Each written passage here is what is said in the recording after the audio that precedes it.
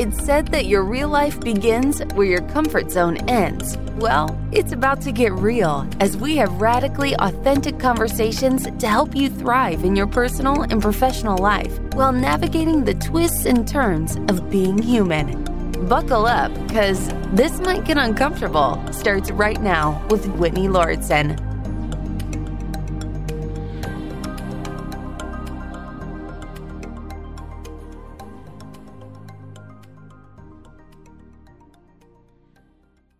Today, I'm speaking with Victoria, and on Victoria's website, there is a lovely quote, which is, "There's no grief like the grief that does not speak," from Henry Wadsworth Longfellow.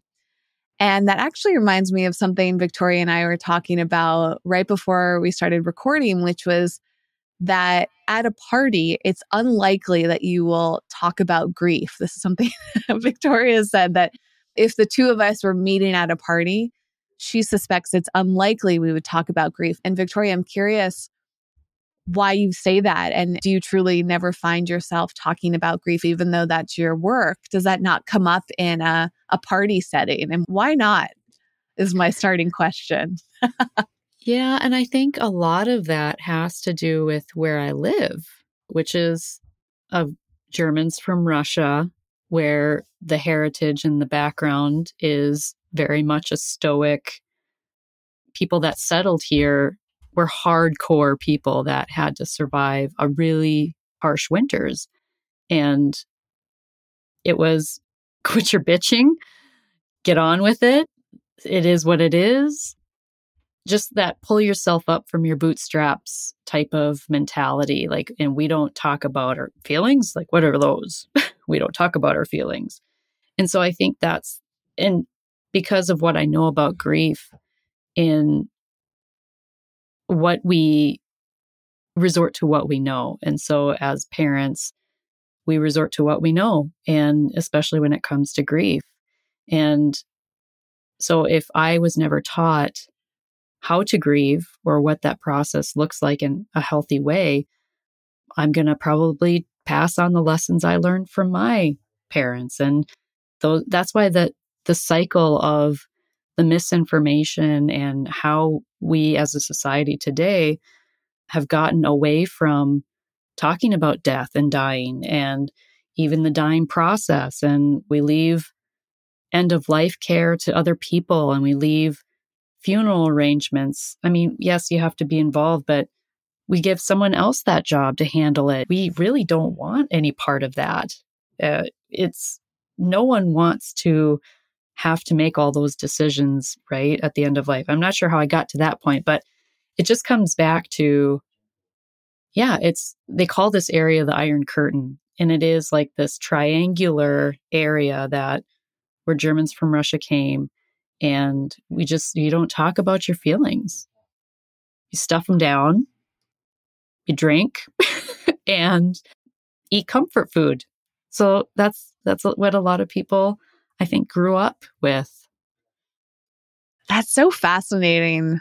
And it's got my wheels turning, because I wonder how I became someone who is so open, because my parents seem somewhere in between. I also have German heritage. And when I think about my grandfathers, for example, one of my grandfathers was Ukrainian, the other German, Irish, kind of a mix from what I remember. And they both kind of had that traditional demeanor about them. Especially my Ukrainian grandfather, he felt less talking about his feelings. I don't even remember him feeling very warm as a grandfather. My other grandfather with the German side felt more warm, but even so, I don't recall feelings being a big thing with him, unless we were talking about something related to his religion, Christianity, and maybe a God-related feeling type of discussion there. And he was very loving. And my parents are both very loving, but they too didn't talk about it in the way that I am. The reason I started off the conversation this way with you, Victoria, is because I would be someone who would talk about grief at a party. that would interest me because I love exploring maybe like the taboo or the deeper things. I detest small talk. I really also don't like feeling restricted from my feelings. I feel like the more I am encouraged to button up and not share, the more I want to. It's like I'm bursting at the seams. And if someone like you were to start a conversation about grief, I would be just enthralled. I would want to know every detail, even if you were a complete stranger. And I don't really know how I became that way, but that's somehow became part of my life. I did grow up in Massachusetts in a town that felt very liberal and anything kind of went and you were allowed to explore things. So maybe it is based on the area that you're in and not so much about the heritage in your parents. What do you think about that? Given that you grew up in North Dakota, do you feel like everyone is like that? Or are there people that do you feel more in touch about your feelings? Do you feel kind of like on the outskirts with the work that you do? That's a great question because I've actually been really reflecting more on that in the last few years, specifically because since I've been doing this work. But before I was doing this work, I really felt alone in a lot of ways. And I think that's why we tend to grieve alone, especially if our environment isn't one of openness in conversation, right? And so I think it does take someone to initiate that. But what I'm finding is that, yes, there are people that are curious and more so about the energy work that I do, not necessarily the grief, because people don't really want to talk about their grief in that environment, probably, unless they maybe had a few, right? But it's not that I don't think there aren't people who don't want to talk about it. I just don't think that. Here's the thing. So like as a kid, I would be the kid that would order like the book on palm reading. And like I was like you, like I felt like an odd duck. Like I felt like I was born in the wrong place or at the wrong time because I was into the mystical. I was into the strange stuff. And I felt misunderstood most of my childhood. And because of my grief experience, my personal grief experience, I did have a difficult time connecting with people because no one I knew had ever lost a parent when they were a child. And I had also experienced sexual abuse and after my dad had passed away when I was a kid. And so I had a lot of grief and a lot of trauma. And so I kept people, I think, too, at a distance because talking about what I was feeling wasn't safe. I didn't feel safe to do so.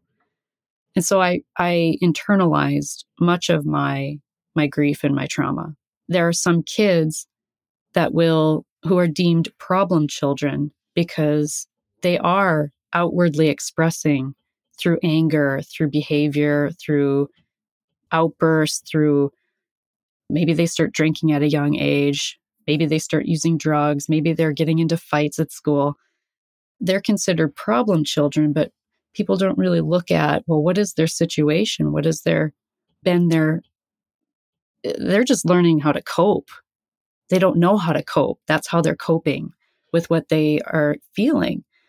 And then there's like kids who are like me who then developed self-worth issues and were people pleasers and had to be the strong one emotionally because it wasn't safe for me to fall apart. Right. And then you kind of feel like you want to be the best that you can be in whatever you're doing. And so you might have tendency to have these perfectionist tendencies. And so there's these two camps of grievers for kids. And I was definitely the wallflower that didn't want to rock any boats, that didn't feel worthy. And we carry that with us into adulthood. And so I think it is my belief that adulthood is childhood reenactments. And I think we're just a lot of adults when it comes to grief that are wearing diapers. We just don't know. Because as children, like when we come out of the womb, we know how to express ourselves, right? We know how to express when we're crying, when we're hungry, when we're tired, when we're in pain, when we're not feel safe, right? We probably cry as a baby. But as you get older, by the age 3, you've learned 75% of what you would resort, like from your environment on how you'll cope, right? With certain situations by 3 years old. So now by 15, we've learned the remainder of how we'll actually address big problems in our lives, even though our frontal lobes are developed till we're 25. So 15 to 25, that is a monumental time, just not only being a teenager, but if you don't have support, you don't have that education on or communication about how to address your feelings or emotions. That's where we see a lot of the issues we do in society today with young adults. And yeah, the divorce rate, the addiction rate, the suicide rate, like all of it, it's all grief. And we take ourselves everywhere we go, and you can't outrun it. I know there's a lot of stuff in there. I feel mesmerized by what you're sharing because it breaks my heart a bit. There are times where I wish I could even just go back and in the movies, I could go back and actually see my life and see what happened when I was 3 years old. What are the things that occurred that I don't remember? And going back to my parents, it's sometimes I'll ask them questions to try to better understand what's happening, but I don't think they were super in touch. They were just kind of looking maybe at raising me from a more practical level, not this, as you were saying, you and I are similar and the spiritual mystical side of it, which has appealed to me over time. In fact, just a little side note, a few years ago, I asked my dad what my birth time was. And he looked it up and he told me, and he's like, "Why do you ask?" And I was like, "Oh, I just wanted to look up my numerological chart. What are my signs and, all those things." I was just curious. And my dad was laughing at me and also kind of in a mocking way. "You really believe in that stuff?" And I was like, "I don't know. I'm just kind of curious about it." And my dad is a very open person, but for things like that, he thinks it's really weird and he thinks it's silly and impractical, right? So how could I trust him to share details about me when I was 3 that would actually help me better understand myself? It'd probably just be like, "Oh, you're a normal 3-year-old, right?" I do think that it's important, and I wish that more parents were aware of the developments and documented it in these ways that give us these clues. Because to your point, with adulthood being so deeply connected to our childhoods, I think it's really important. But many of us kind of brush through those stages of our life to almost get it over with, or we're just focused on having fun, or we're setting ourselves up for success later in life. But for me, success is very tied to who I am as a person and how I got that way. So if I don't understand why I am who I am, how can I be successful, right? And then to your point, my heart breaks for all the people that I was growing up with that were probably going through different types of trauma. Some of them maybe the more classic experiences, but I didn't even know they were happening because, to your point, most kids either act out and we see them as trouble, and how awful for them to grow up feeling like the bad kid. I can't imagine. I was similar to you, Victoria, where I wanted to be the good kid. I was either really quiet, or I was the teacher's pet, or I was trying to be friends with everybody. I wanted to be accepted. I wanted to fit in. I wanted to feel good, like a good person. So all those people pleasing things, that was me. And so of course I'm going to view a kid that acts out as the bad kid, but I had no knowledge at that time why they might be acting that way. And it's so sad from a societal level that we have put people in these boxes as if there's something inherently wrong with them versus actually examining how they got to that point. What came to my mind is just thinking about like our medical, and I didn't expect to go here, but like our medical system, like even a PhD, right? You go see your doctor, they never ask you what happened to you. And if we started to bring, here's the deal, like everything is connected and our emotions have energy, our thoughts have energy. Where your focus goes, your energy flows. Wherever your focus is, right? So if you're downward spiraling and you're feeling depressed and you're feeling down, you had a traumatic loss, you had trauma or whatever the case was, and you are just in this emotional stuckness, and then you start having physical manifestations of that. When I was 16, I was told I had IBS, irritable bowel syndrome. Okay, I was emotionally constipated. I didn't have an outlet to express. I started to journal, and then my mom read my journal. I'm like, well, guess I can't journal. So I was emotionally constipated. I slept a lot as a kid. And so as adults, that doesn't change. We have these physical manifestations. We either implode or we explode. And so it could mean fibromyalgia. It could mean rosacea. It could mean hair loss. It could mean just these physical pain that has no explanation. Oftentimes it is things that have no explanation. They don't know what's causing it. Like I said, you go to the doctor, they don't ask what happened to you. That's not in the equation. Your emotional well-being is not in the equation of your physical well-being. And that they're so one and the same. They're so connected to each other. And so if we don't implode, well, then we're exploding. We're like that child that is acting out, that's getting into fights, that's pushing people away before they get too close, right? We're probably struggling in our relationships. These patterns repeat in our lives over and over and over. We just don't connect the dots that it's grief. That is so profound and fascinating. That's one of, similar to you, what you're saying here is, I also feel sad that we're not taught a lot of these things, but how could we be taught them if our parents don't know it or our parents aren't interested in it? If our medical system, which is based on generally older generations, so if their generation wasn't encouraged or allowed or interested in these things, like it's just not going to show up. I'm also deeply fascinated by a lot of the gender elements of our medical system, the racial elements. I mean, there's so many factors of what we are taught about our bodies that is based on outdated information and limited information about the population, where a lot of women are left out of these studies. People that aren't white are left out. People that are growing up in different economic situations, different parts of the country. I mean, like, there's so many variables. And a lot of people, I feel like, are walking around completely unaware of what's going on with their body or their minds. And we have a major mental health issue in this country, at least if not the world. But I feel like in the US, it's so rampant. But yet, who's talking about these things that you're bringing up, which sound so obvious to me now? And I'm so grateful for people like you that are doing this work, because we need more awareness around it.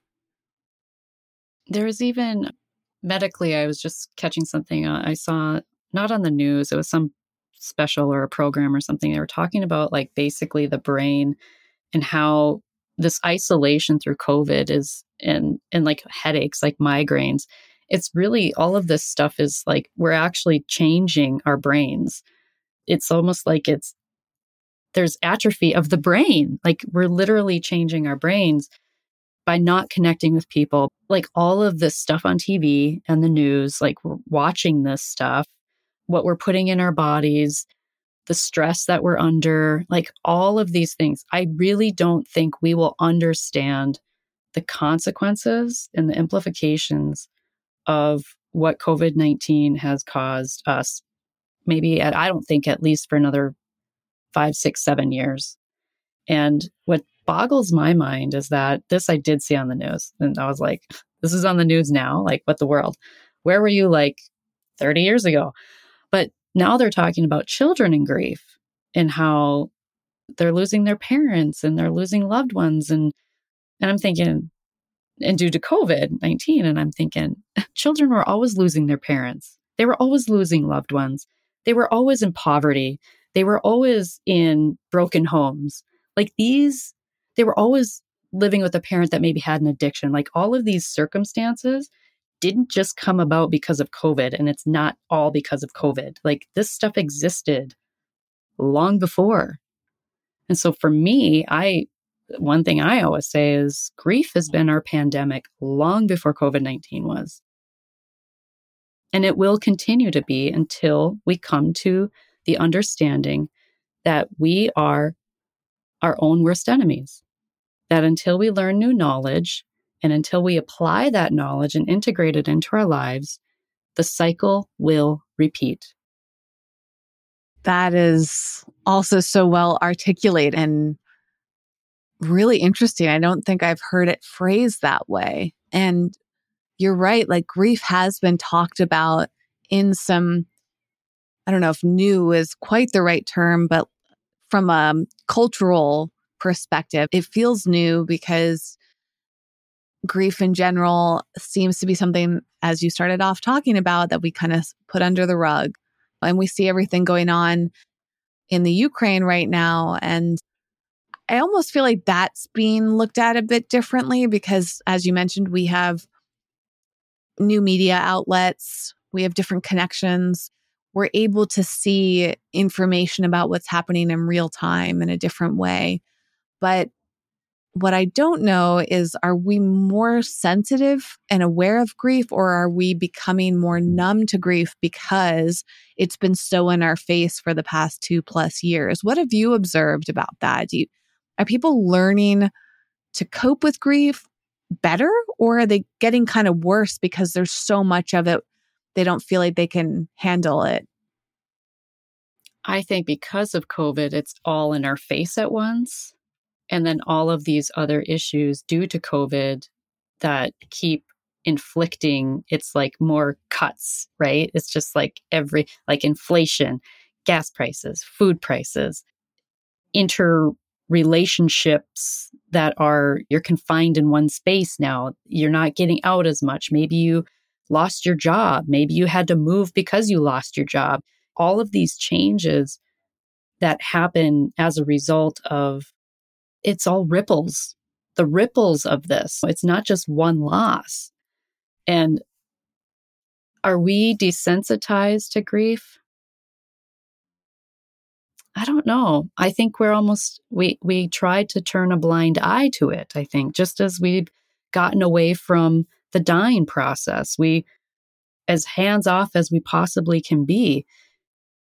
I don't know the exact years or time frame, but I know like you look at older pictures, black and whites, 1800s, maybe even early 1900s, families would keep their loved ones with them and take pictures with their dead loved ones as if they were living. Mothers would have their deceased babies, and they would take a family portrait with the deceased baby. And I just talked to someone today for my podcast, Grieving Voices, and she's like, I was 3 years old when my older sister died. She was 7. I wasn't at the funeral. My mom just kept her and her sister with someone else, and they were not at the funeral. She didn't take them to the funeral. As an 8-year-old child, I was at my dad's funeral. But because there was no communication about what happens or what death means or like what now, I made up my own stories, right? So I saw him go into the ground and I thought, well, that's what happens when you die. You go into the ground and that's it. This is the thing where beliefs can either be a hindrance or they can be a positive thing, but because we do pass on our beliefs too, right? But my mom, in her own devastation of her grief, there was no talking about what we're going to do now, but we didn't go to church anymore. And so I didn't feel like there was this continuation of the relationship with my dad. Like I didn't feel like I could talk to him. I didn't feel like he was still present in any way, shape, or form. And so that really shaped my beliefs moving forward and really got me away from any belief whatsoever. I actually, in my heart, rejected God. I was very angry. I was an angry child and I became an angry adult. But that anger was internalized, right? And I was very self-critical of myself and shameful and guilt and all of those things. And then I used alcohol to soothe. And so, yeah, to your point, I think that when we don't know what to do or what to say, we either just do nothing or we resort to what we know. And that really will be dependent on what your beliefs are. But I always find it curious how they'll show like the abuse of animals and pets, like they actually show the animals like in their abused environment. Imagine if they showed children, but they don't, right? First of all, it's probably privacy. I get that, reasons and stuff, but you can talk about the stuff all day long. The really hard stuff, you can just talk about it. But until you've experienced it, or until you know someone who's experienced it, or unless you're working in that area, it's almost as if it doesn't exist, right?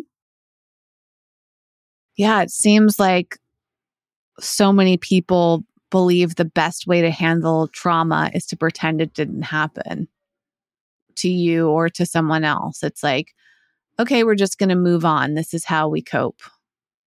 I can't imagine that happening to myself, but I can't imagine that happening. But I don't want to imagine it happening to me. So, yeah, maybe that's why you were saying, like, at a party, people don't talk about grief. And, it's very awkward. This has become a newer passion of mine. I've had a few guests on the show to talk about just discussing things like, how do you talk to somebody who's gone through grief? This is a recent topic on the show. And I'm very interested in that because I don't want to sweep things under the rug, because everything I've learned about well-being, to your point, says that we should address it, but we should also check in with people and see, do they really want to pretend it's not happening?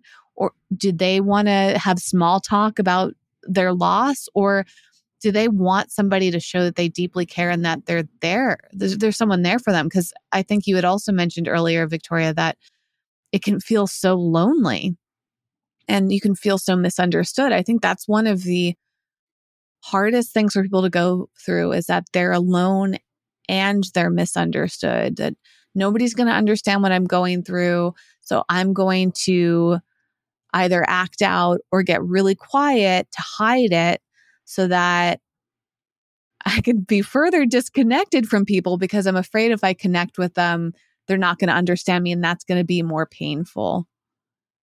Here's the thing, or when you do, and then that person says something hurtful or harmful unintentionally, and then it's like, well, I learned my lesson now. Oh, shut down, put the armor up. And so that's why with my podcast, it's through story, you're also learning how to communicate with people. Like I will ask questions like, what are some helpful tips that people shared with you? What are some things that you heard that were unhelpful or hurtful? And so it's very much an education podcast as well. I want people to understand that grief just isn't about death. No one has to die for you to be a griever. You could have lost a dream. You could have had a college scholarship and then you got injured or something and you had to kiss that goodbye, right? There's so many ways in which we grieve that people, it's like, well, that happened. I swept it under the rug. I'm good to go. I dealt with that. I don't have to bring that up. Okay, well, it's going to come up again eventually in your life. I guarantee it. Like, I'll put money down on it. Eventually, those same feelings will come up in a different way, shape, or form as grief. Just the repetitive patterns repeat. I mean, the patterns repeat. That's what happens. You might have the same, especially like because this is the thing, like we are in relationship. We're in relationship with our coworkers, our parents, our siblings, our friends, our boss, the cashier down the street, the postmaster, all these people we see on a daily basis. right? And you ask anyone, hey, how are you doing? I'm fine. And it stops there, right? Because people, that's what they'll say. But I'll give you a clue is when people say, I'm fine, that's really feelings inside not expressed. Because if they can't say, I'm great, or you can tell when someone's like bullshitting you. You can tell a genuine, like, I'm really good. Or what about this? Let's say you do ask, but you're not in a time or space to really hear the answer. People can sense that too. Like people can sense if it's just pleasantries or if you genuinely do have the time and space to hear the answer. And so sometimes this is where grievers can kind of become cynical and just feel like, well, you're just another person that's just digging and wanting information or wanting to know what happened or how I'm doing or if I'm falling apart or if I'm keeping it all together. So it's like this. It's like this. That's why grief is like this. It's like you just ride the wave. It's the ups and the downs. You feel crazy in the midst of that. And then you have people that just don't know what to say or what to do. Because of that, they just don't say anything. And so then you feel like that indifference means they don't care. And so that's why it's so difficult to maintain relationships when you're in grief, because you're all bringing your own stuff. Even the person asking the question is projecting their own stuff. Like, I want to ask you how you're doing, but I'm afraid what it's going to bring up for me, you know? So let's just keep it to small talk because I'm more comfortable with that, right? So many people are just afraid to go deep. Yes. And I'm like you, like let's skip the small talk. Let's tell me your dreams. Tell me what makes you tick. Tell me where's one place you would love to visit or what keeps you up at night. Absolutely. And there's this memory that's come up for me a number of times when I've reflected on grief. And it's interesting how poignant things can be that, like, if you don't think about it that often, they seem insignificant. But for me, I have this vivid memory of being in the high school cafeteria with one of my classmates whose brother died very tragically. And he died, I think, like right before summer break. And I didn't know her brother well, but I remember feeling the sadness of the situation. You know, I grew up in a small town in Massachusetts and a very small school system. So anything tragic that happened, especially in the school that I was in, like you would feel it. And there were only a few instances of that. I think previous to her brother, one kid that was like a year or two older than me died, also very tragically from like a brain aneurysm or something. And I remember like being curious about it, but no one would really talk about it, young and trying to figure out what this means. And I didn't realize kids my age could die, you know, like all of that processing. But this girl in the cafeteria, it was after summer break. And I went up to her and said, "How was your summer?" And she looked at me and she was like with a few friends. And I think they all kind of looked at me as she responded. And she just said, "Well, you know, wasn't that great?" or something like that. Like, and it hit me in this moment. I felt so embarrassed because I don't know if I either had forgotten that her brother had passed away just a few months before, or like I was trying to connect with her by asking her like how she was doing.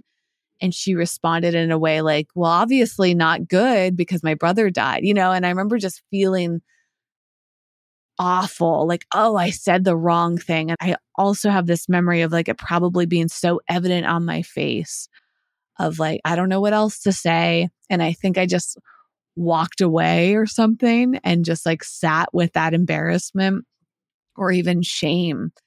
And that felt like such a deep memory that it's come up to me all these years later and reminded me of that, how uncomfortable it is when you do feel like you've said the wrong thing, even when you're trying so hard to connect with somebody. And maybe I carried that through with me of like, you better not say the wrong thing, Whitney. You either shouldn't talk to somebody in grief, or you need to be like fully prepared and know how to talk to them. Otherwise, you're going to put your foot in your mouth again. And even to your point, there's like a trauma on the opposite side of not being able to handle grief properly for somebody else, and like feeling the responsibility of like, I don't want to make this person feel worse. So I have all this weight to handle it well. But I think sometimes I'm recognizing that there's no perfect way to address grief. Would you say the same thing, Victoria? Like, there's no like guidebook of like, okay, when you talk to somebody who's going through grief, this is what you say. And once they say that, then you're going to say this next thing. And this is how you structure a perfect conversation. I don't think that exists. Yeah, you can't orchestrate that. But I do think it is really about meeting the person where they're at, not where you're at. If you genuinely approaching that person in the space of compassion and love, it has nothing to do with you. It has nothing to do with how awkward you feel. It has nothing to do. And this is the thing. This is where grievers, they can see it. Like, you reek of it. Like, if you're uncomfortable, you just reek of it, right? And so I think it's learning to understand grief itself, why it's so hard, especially if you've not experienced it yourself, or if you're denying it for yourself. Because what I say too is you can only sit with someone in their grief to the capacity that you've sat in your own. And there actually really is a handbook on grief, and it's called the Grief Recovery Handbook. And this is me trying to go through a program, or like learning the method, the grief recovery method. And I don't know if your audience they can't see this, but I have sticky notes all the way around it, and it's full of highlighting. And yeah, this is my deep desire to help other people and to figure my own self out. But we don't heal on an island. We need community and we need support. And that's what I've learned when I tried to go through this book myself and to apply the knowledge and implement it myself. You can't. You need a guide. You need somebody that can be a heart with ears, a true heart with ears, that's not going to analyze, criticize, or judge your experience. There is a handbook for that. Wow. Definitely want you to put it in the show notes. Oh, I will. I know. Well, for the listener, to the point of the show note, when the video is available, you'll be able to find it there too. But in the meantime, there will be a link to that handbook that Victoria just shared, and that's at wellevatr.com. That's WELLEVATR.com in this episode show notes, along with everything that we're going to talk about today. And I'm so glad that you brought that up, Victoria, because I love handbooks. I love guides. So I guess there's something at least to steer you in the right direction. And it kind of feels like, to me, similar to why therapy is helpful. It's like, I think a lot of us feel like we can just handle it on our own, or I can read enough about something that I can figure it out. But a lot of times, especially when it comes to complexities like grief, it is deeply helpful to have somebody who is skilled in guiding. And having a podcast like yours, for example, where you're hearing from people and learning, it's like an education that we don't get in school, but we have to seek it out on our own. And as I mentioned, it's really only been in probably the past year or so that I became even interested in talking to people about grief. I love what you said about how you can only sit with somebody in their grief to the capacity that you've sat with it on your own. And part of that leads me to think, wow, like I have had the privilege of not experiencing a lot of grief. But then you said something else earlier about how grief comes in all different forms. So of course I've experienced grief. I mean, I've lost all my grandparents. That was sad from a death standpoint. I've had the privilege of not losing that many other people to death. aside from that, but I've lost a lot of animals growing up. And that was something else I was thinking about as you were talking, Victoria's. I grew up on a small farm and all sorts of tragic deaths with animals. Like sometimes when I think about it, it like is so hard. Some of the ways that we've lost cats and dogs and various pets that we had, like horrible things, getting hit by cars or an animal, like a wild animal. Those are generally the two ways that it would happen. I grew up with that becoming very commonplace. And I don't know if I've actually ever spent that much time processing it because it was just like, well, this is really sad, but we moved on. And I almost felt like I was numb to it because it was so frequent. And then I became a bit concerned about like, how do I protect this animal? Like, I want them to live their life and enjoy it, but I also like really want to watch their every move because I don't want anything tragic to happen to them because I don't want to have to go through that again. And it's not something that I've given much thought to because I think our society glosses over animal death or doesn't value it. You brought it up too. Like we've seen a lot of animal abuse. We almost see animals a little bit more disposable. Even your point about like, well, we don't see child abuse in the way that we see animal abuse because of privacy. And it's like, wow, that's interesting. Like we don't give another species the respect of privacy, but there is a ton of trauma in losing an animal that you're close to. It's really tough. For some people, they feel like it's just as tough as using another human being. Is this something that comes up a lot in your work?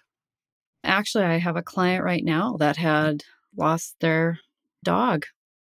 And what can happen, especially as adults, is if we have trouble connecting with other adults, a pet can be that barrier that you put there in place to protect you from other people, right? You give all the love you have to give to that animal.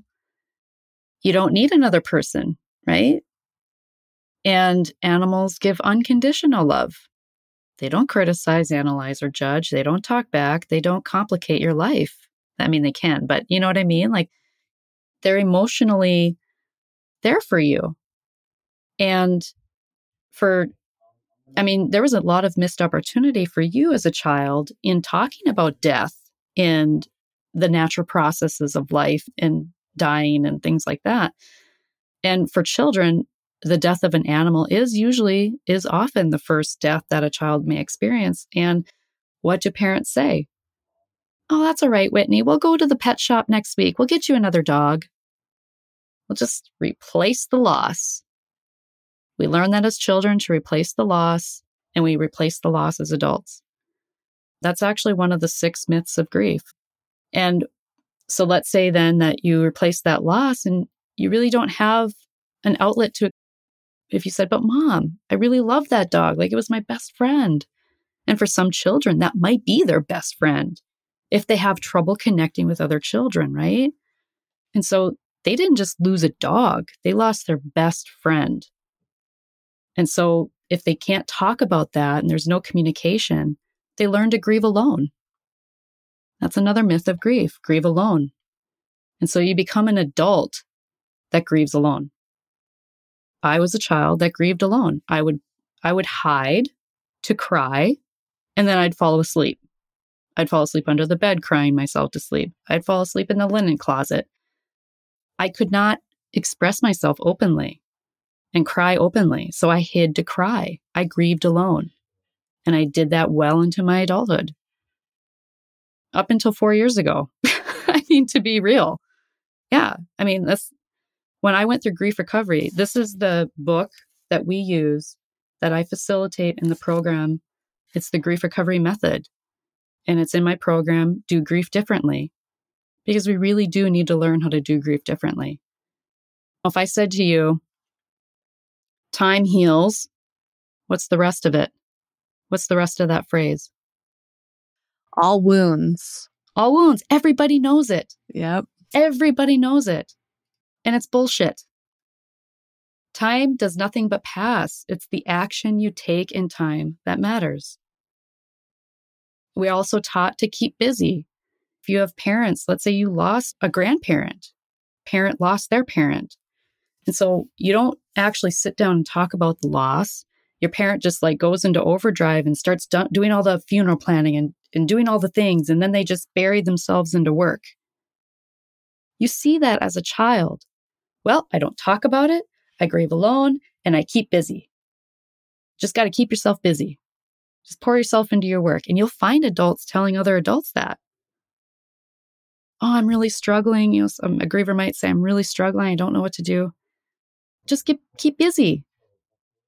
Just keep yourself busy so you don't think about it. Dismiss your feelings, right? Or we say, and even as kids too, back to the dog story, well, don't feel bad. Or you're a child who's being bullied. Don't feel bad. Here, have a cookie. Or hey, you want to go for ice cream? That'll make you feel better. So now as a child, you're learning to self-soothe with food, right? You're replacing that loss, and then you're self-soothing with food, and you're grieving alone. So we learn, all of us, these are the 6 myths, we all learn them just by the behaviors that are emulated for us because our parents don't know any different because they haven't been taught. And this is why I say the cycles repeat over and over. Another one, be strong. Adults will say that to other adults. You're so strong. I can't believe you're so strong. You're holding it together. And okay, well, because if I was actually the person that was falling apart, you'd say how much I'm falling apart, and I can't let that happen. Right? What does it mean to be strong? It's not human if you let yourself cry and feel. Like that's what being human is. So you can be strong or you can be human. So much is coming up as you're talking about this, which is making me feel even more compelled to dig deeper in learning about grief because it's really fascinating where your brain goes as you hear all these examples that you're giving. I mean, beyond the animals, first of all, I also somehow got messages about the insignificance. So I learned to hide the grief around animal deaths because I figured people would think, well, why are you so upset about it? I remember calling into school after I think one of my cats died. And I was so embarrassed to say I wasn't going to go into school that day because my cat had died. They're not going to understand that I'm upset about this death. One time, at least once. I mean, this is how frequently the animals growing up pass away, but at least once it happened before school. I remember other times it would happen after school. I have all these little memories that even in this moment, I'm like, wow, I haven't thought about that in a long time. I probably should do some processing as an adult around that.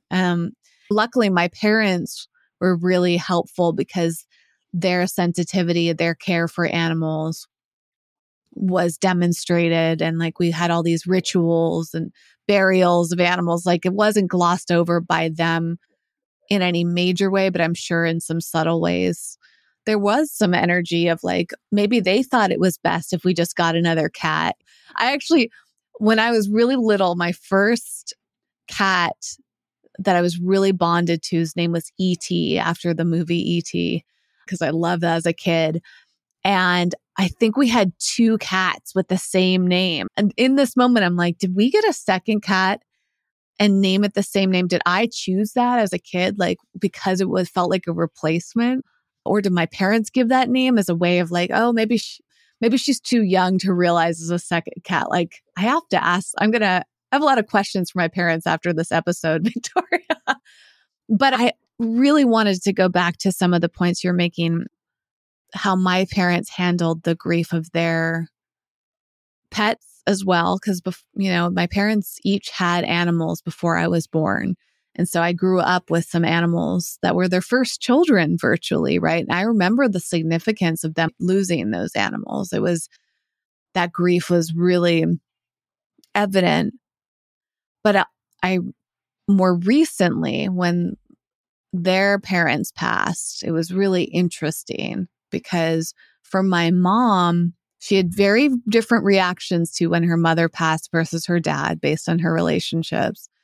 And like there was so much intensity to her grief with her father. And my sister and I didn't really know how to handle it. It was uncomfortable for us to witness our mother grieving because my mother was very outward.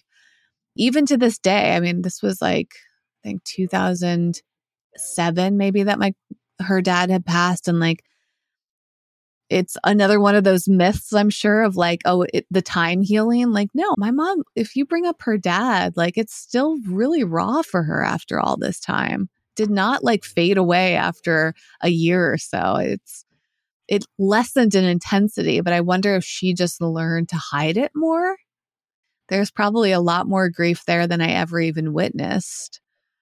And then with my father, he had a slightly different reaction to his parents' deaths, but he was very close to each of them.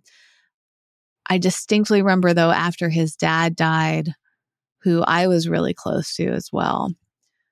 One, actually, right the last day of my grandfather's life, my dad went to see him and I wanted to go with him. And he wouldn't let me.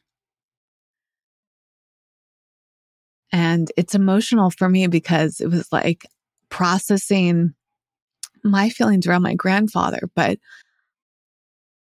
I remember that debate of like, do I insist that I go with my dad? And I was very confused to this day. I don't know why he wouldn't let me go. And I think he was so distraught over losing his father that he didn't know how to hold space for me and him at the same time. He was so panicked. And I remember him even like pausing. I was like with my dad and I remember him like driving away. And I haven't thought about this in so long, but I remember my dad like hesitating, but I could tell that he didn't want me to go because he just didn't know what to do. He knew that this was like the last time he was going to see his dad and he just like could not handle me being there for it. And it was like interesting. I wanted to be strong for him. So I was like, you know what? I'm going to be strong and I'm going to let my dad go on his own because that's what he wants. And I almost felt like I had to step aside for my dad to grieve. But what was also really interesting is after his dad passed, my dad was completely different. He like swung in the opposite direction where he seemed relieved and happier, like lighter. His whole personality shifted after his dad died. And it was like witnessing the weight that it took off. And I was so unprepared for that. I thought I was like building up expectations. Like, okay, he's going to come home from seeing his dad the last time. And like, I got to be strong. And like, I was so scared of how my dad was going to react to that, but he reacted in a way I could never have prepared for. I don't know if this is in the guidebook, but like, I had no preparation for my dad's grief. It was unpredictable to me. And it taught me so much about grief because I was like, wow, so much happened that I never saw coming. And I'm so curious, like, do you experience, like, are you surprised by grief on a regular basis with your clients? Like, what does this bring up for you when you hear that? Well, first of all, I just want to honor what you shared and thank you for sharing what you did, because that's the thing with grief is it comes up when we least expect it, right? Without knowing really the relationship, I'll give an example. So let's say here's an interesting aspect that I hadn't really considered, or perspective, I should say, that I hadn't considered, is with aging parents. I'll just use that as an example. If it is their mind that is going, it's really difficult for the family. But it's not as difficult for them because they don't really understand, right? They're not in their right frame of mind to really know what's happening to them, right? So it's not as hard on them as it is on the family. Now, I know that's not always the case because you can have like a slow progression of early onset Alzheimer's, and they do have an understanding of what's happening, that cognitive decline. So that's not what I'm speaking to. But whereas if you have a parent that has a terminal illness, that's much harder on the person who's dying, right? Because they know what's happening. They know what's coming. Yes, it's hard for the family to watch that slow decline and that suffering. But right, they're the one that's suffering and they know they're suffering and they know what's coming.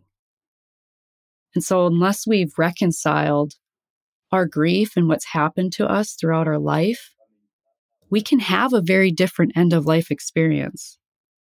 And I say that as an end of life doula, because I'm a trained end of life doula. We can have a beautiful dying experience, and that one that includes the family, that there isn't a separation of the truth of what's happening because we tend to medicalize dying. There's this denial on the family's part, like denial of really what's happening. Well, let's just try everything. Let's throw everything at the kitchen sink at it. The doctors and the hospitals, that's what they do because they're there to keep the person alive. But what they often do is prolong the inevitable, and they're not honest with the family and with the patient. And I have an episode on that. Chris Kerr, who is an end-of-life researcher, he used to be an ER physician, and now he has dedicated his life, the rest of his career now, to end of life. And he's a hospice physician, and he's documented end-of-life experiences. It was a Netflix docuseries you might be interested in called Surviving Death. And he's featured in that docuseries.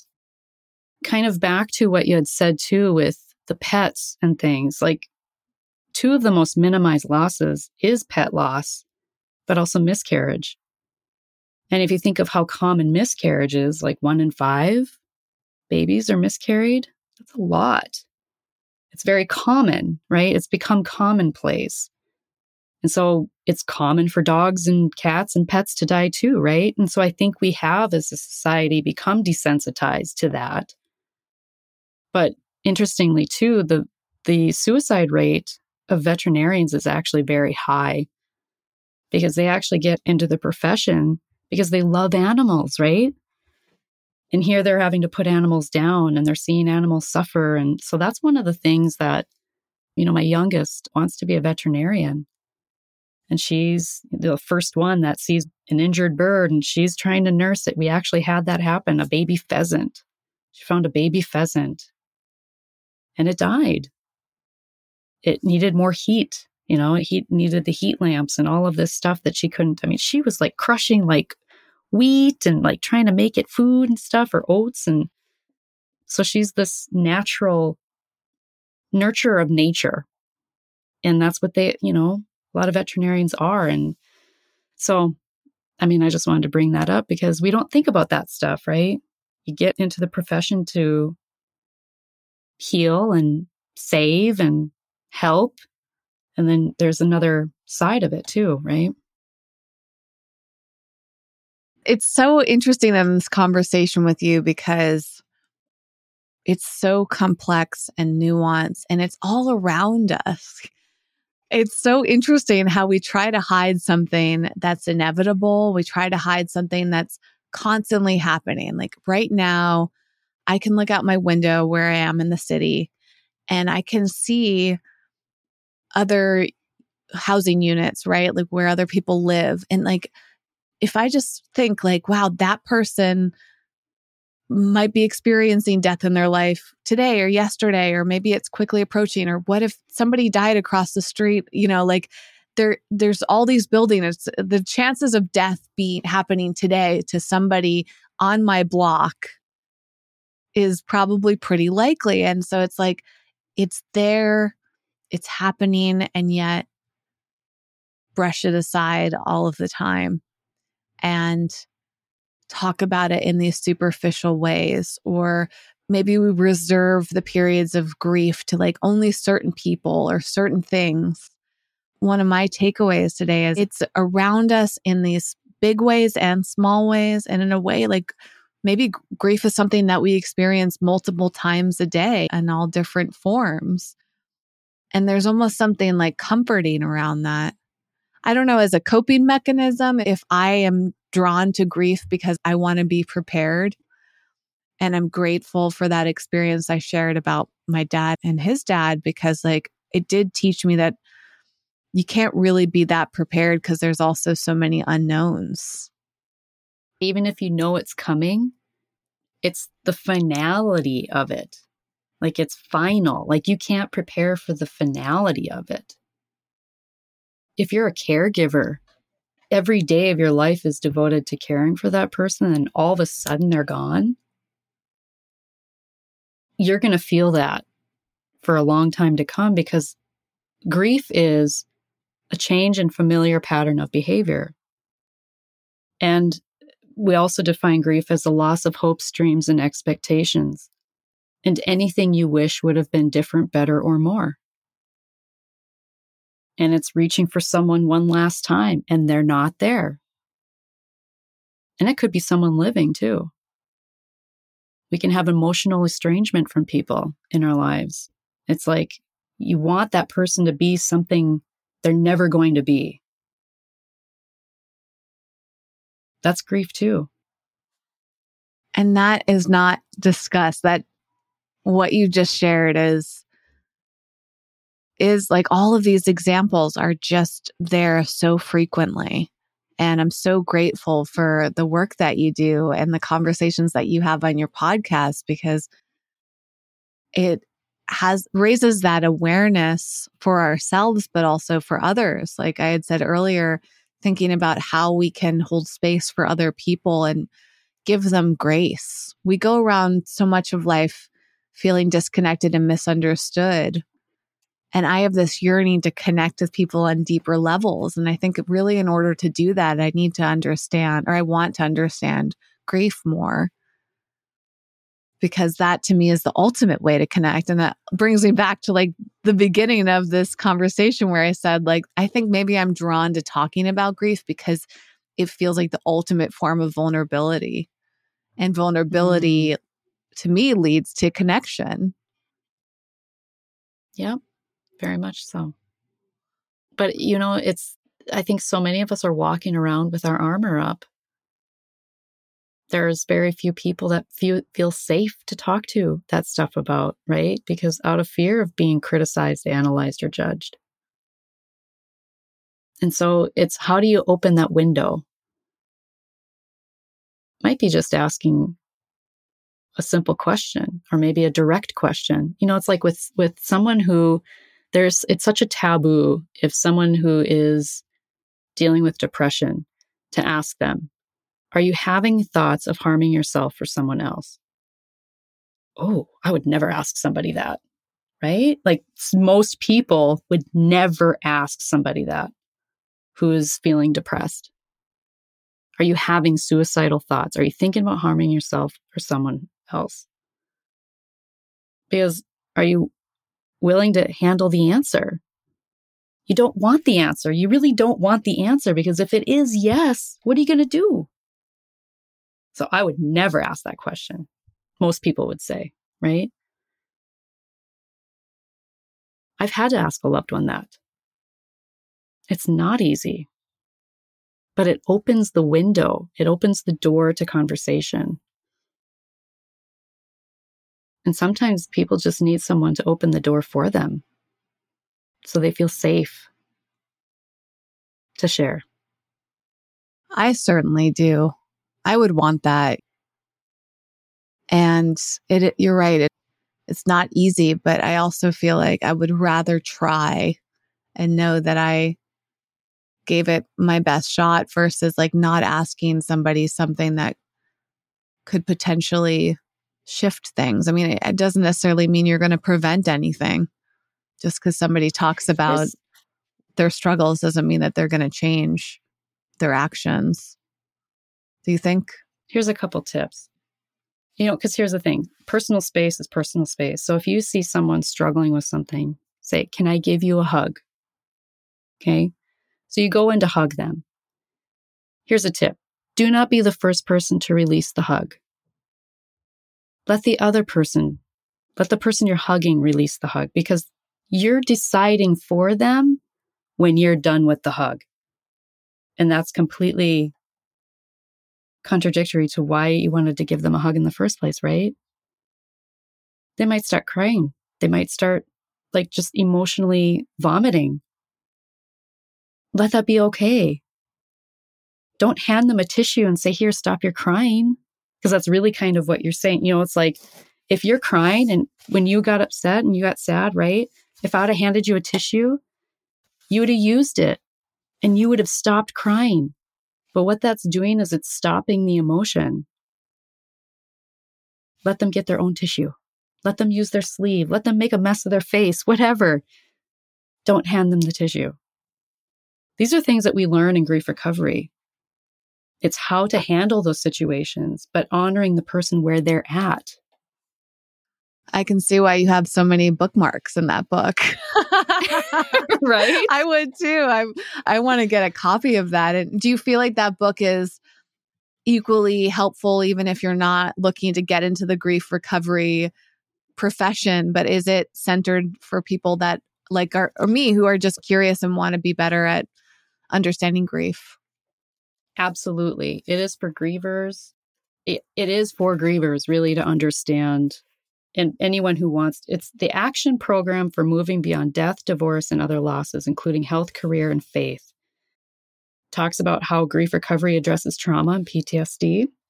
Actually, John James was the co-author, and he founded the Grief Recovery Institute. He was a Vietnam veteran, and he created a program that he wished would have been there for him. Because after he was a Vietnam veteran, but he and his wife had lost a child, an infant child. And then their marriage fell apart and he ended up getting a divorce as a result.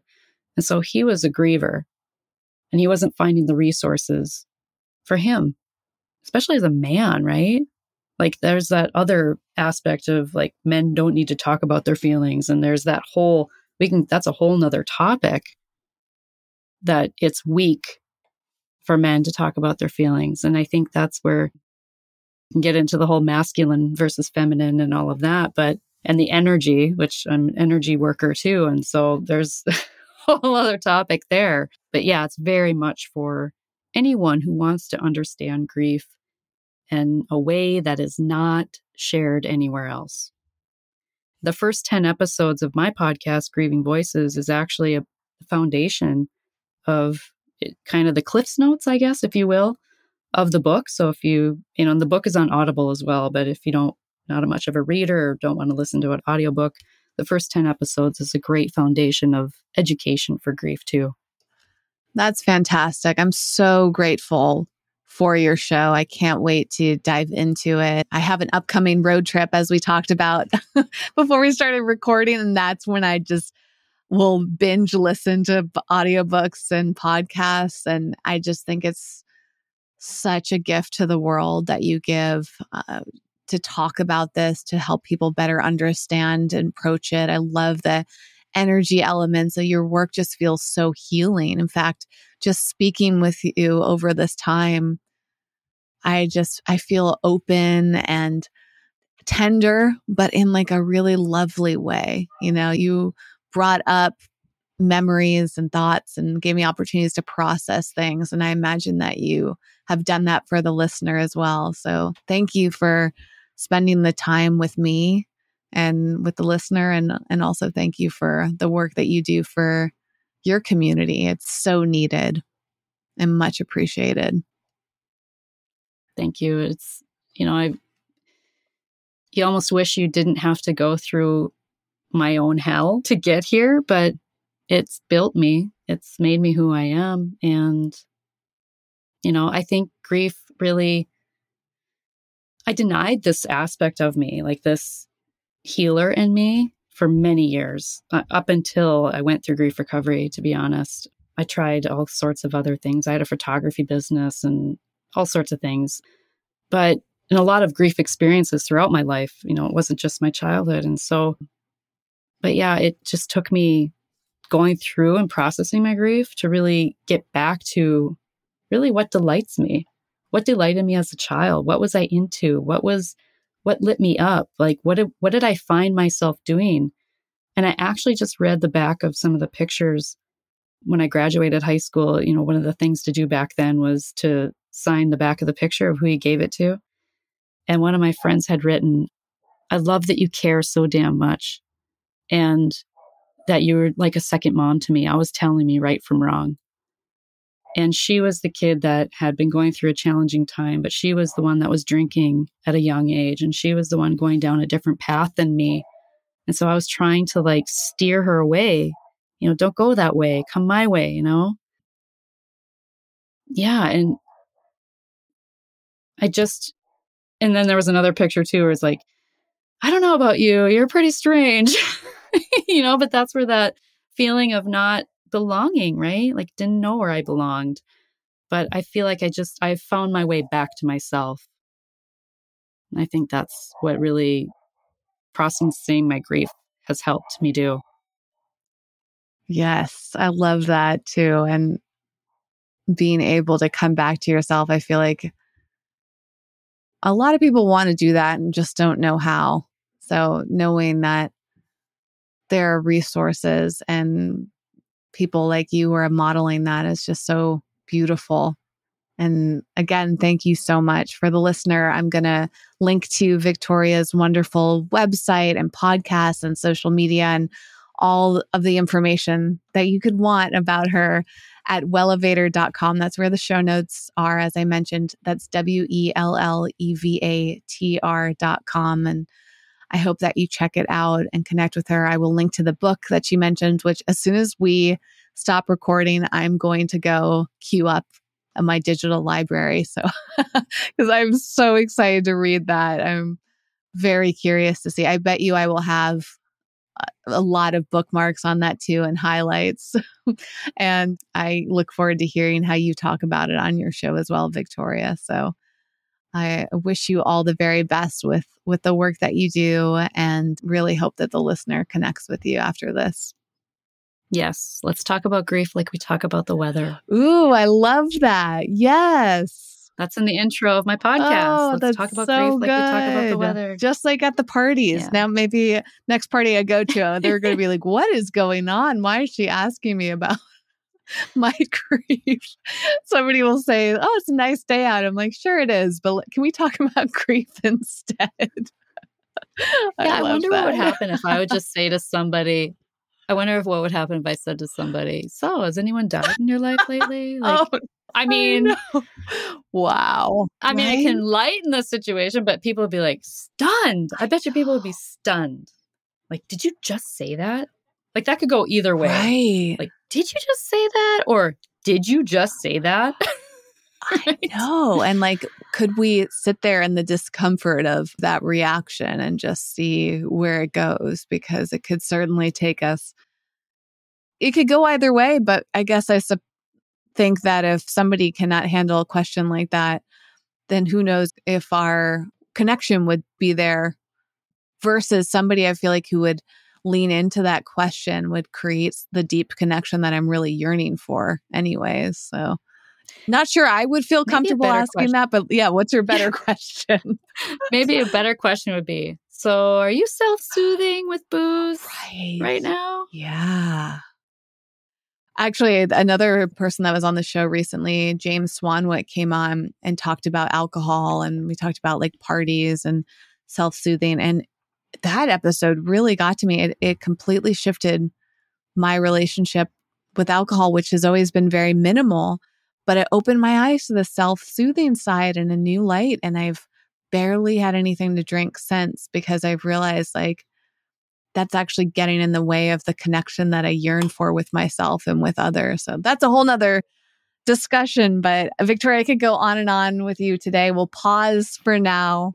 And I'm looking forward. I guess the part 2 is just to go over to your podcast and to dive into everything that you're doing there. So I'm very grateful that anyone else who's enjoyed this conversation has somewhere else to go right now. Thank you so much for having me. I appreciate the opportunity to talk about grief because I could talk about it all the live long day. So thank you so much.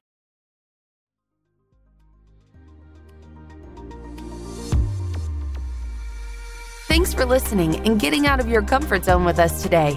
For show notes and more high-performance resources to help you thrive, go to wellevatr.com. That's WELLEVATR.com.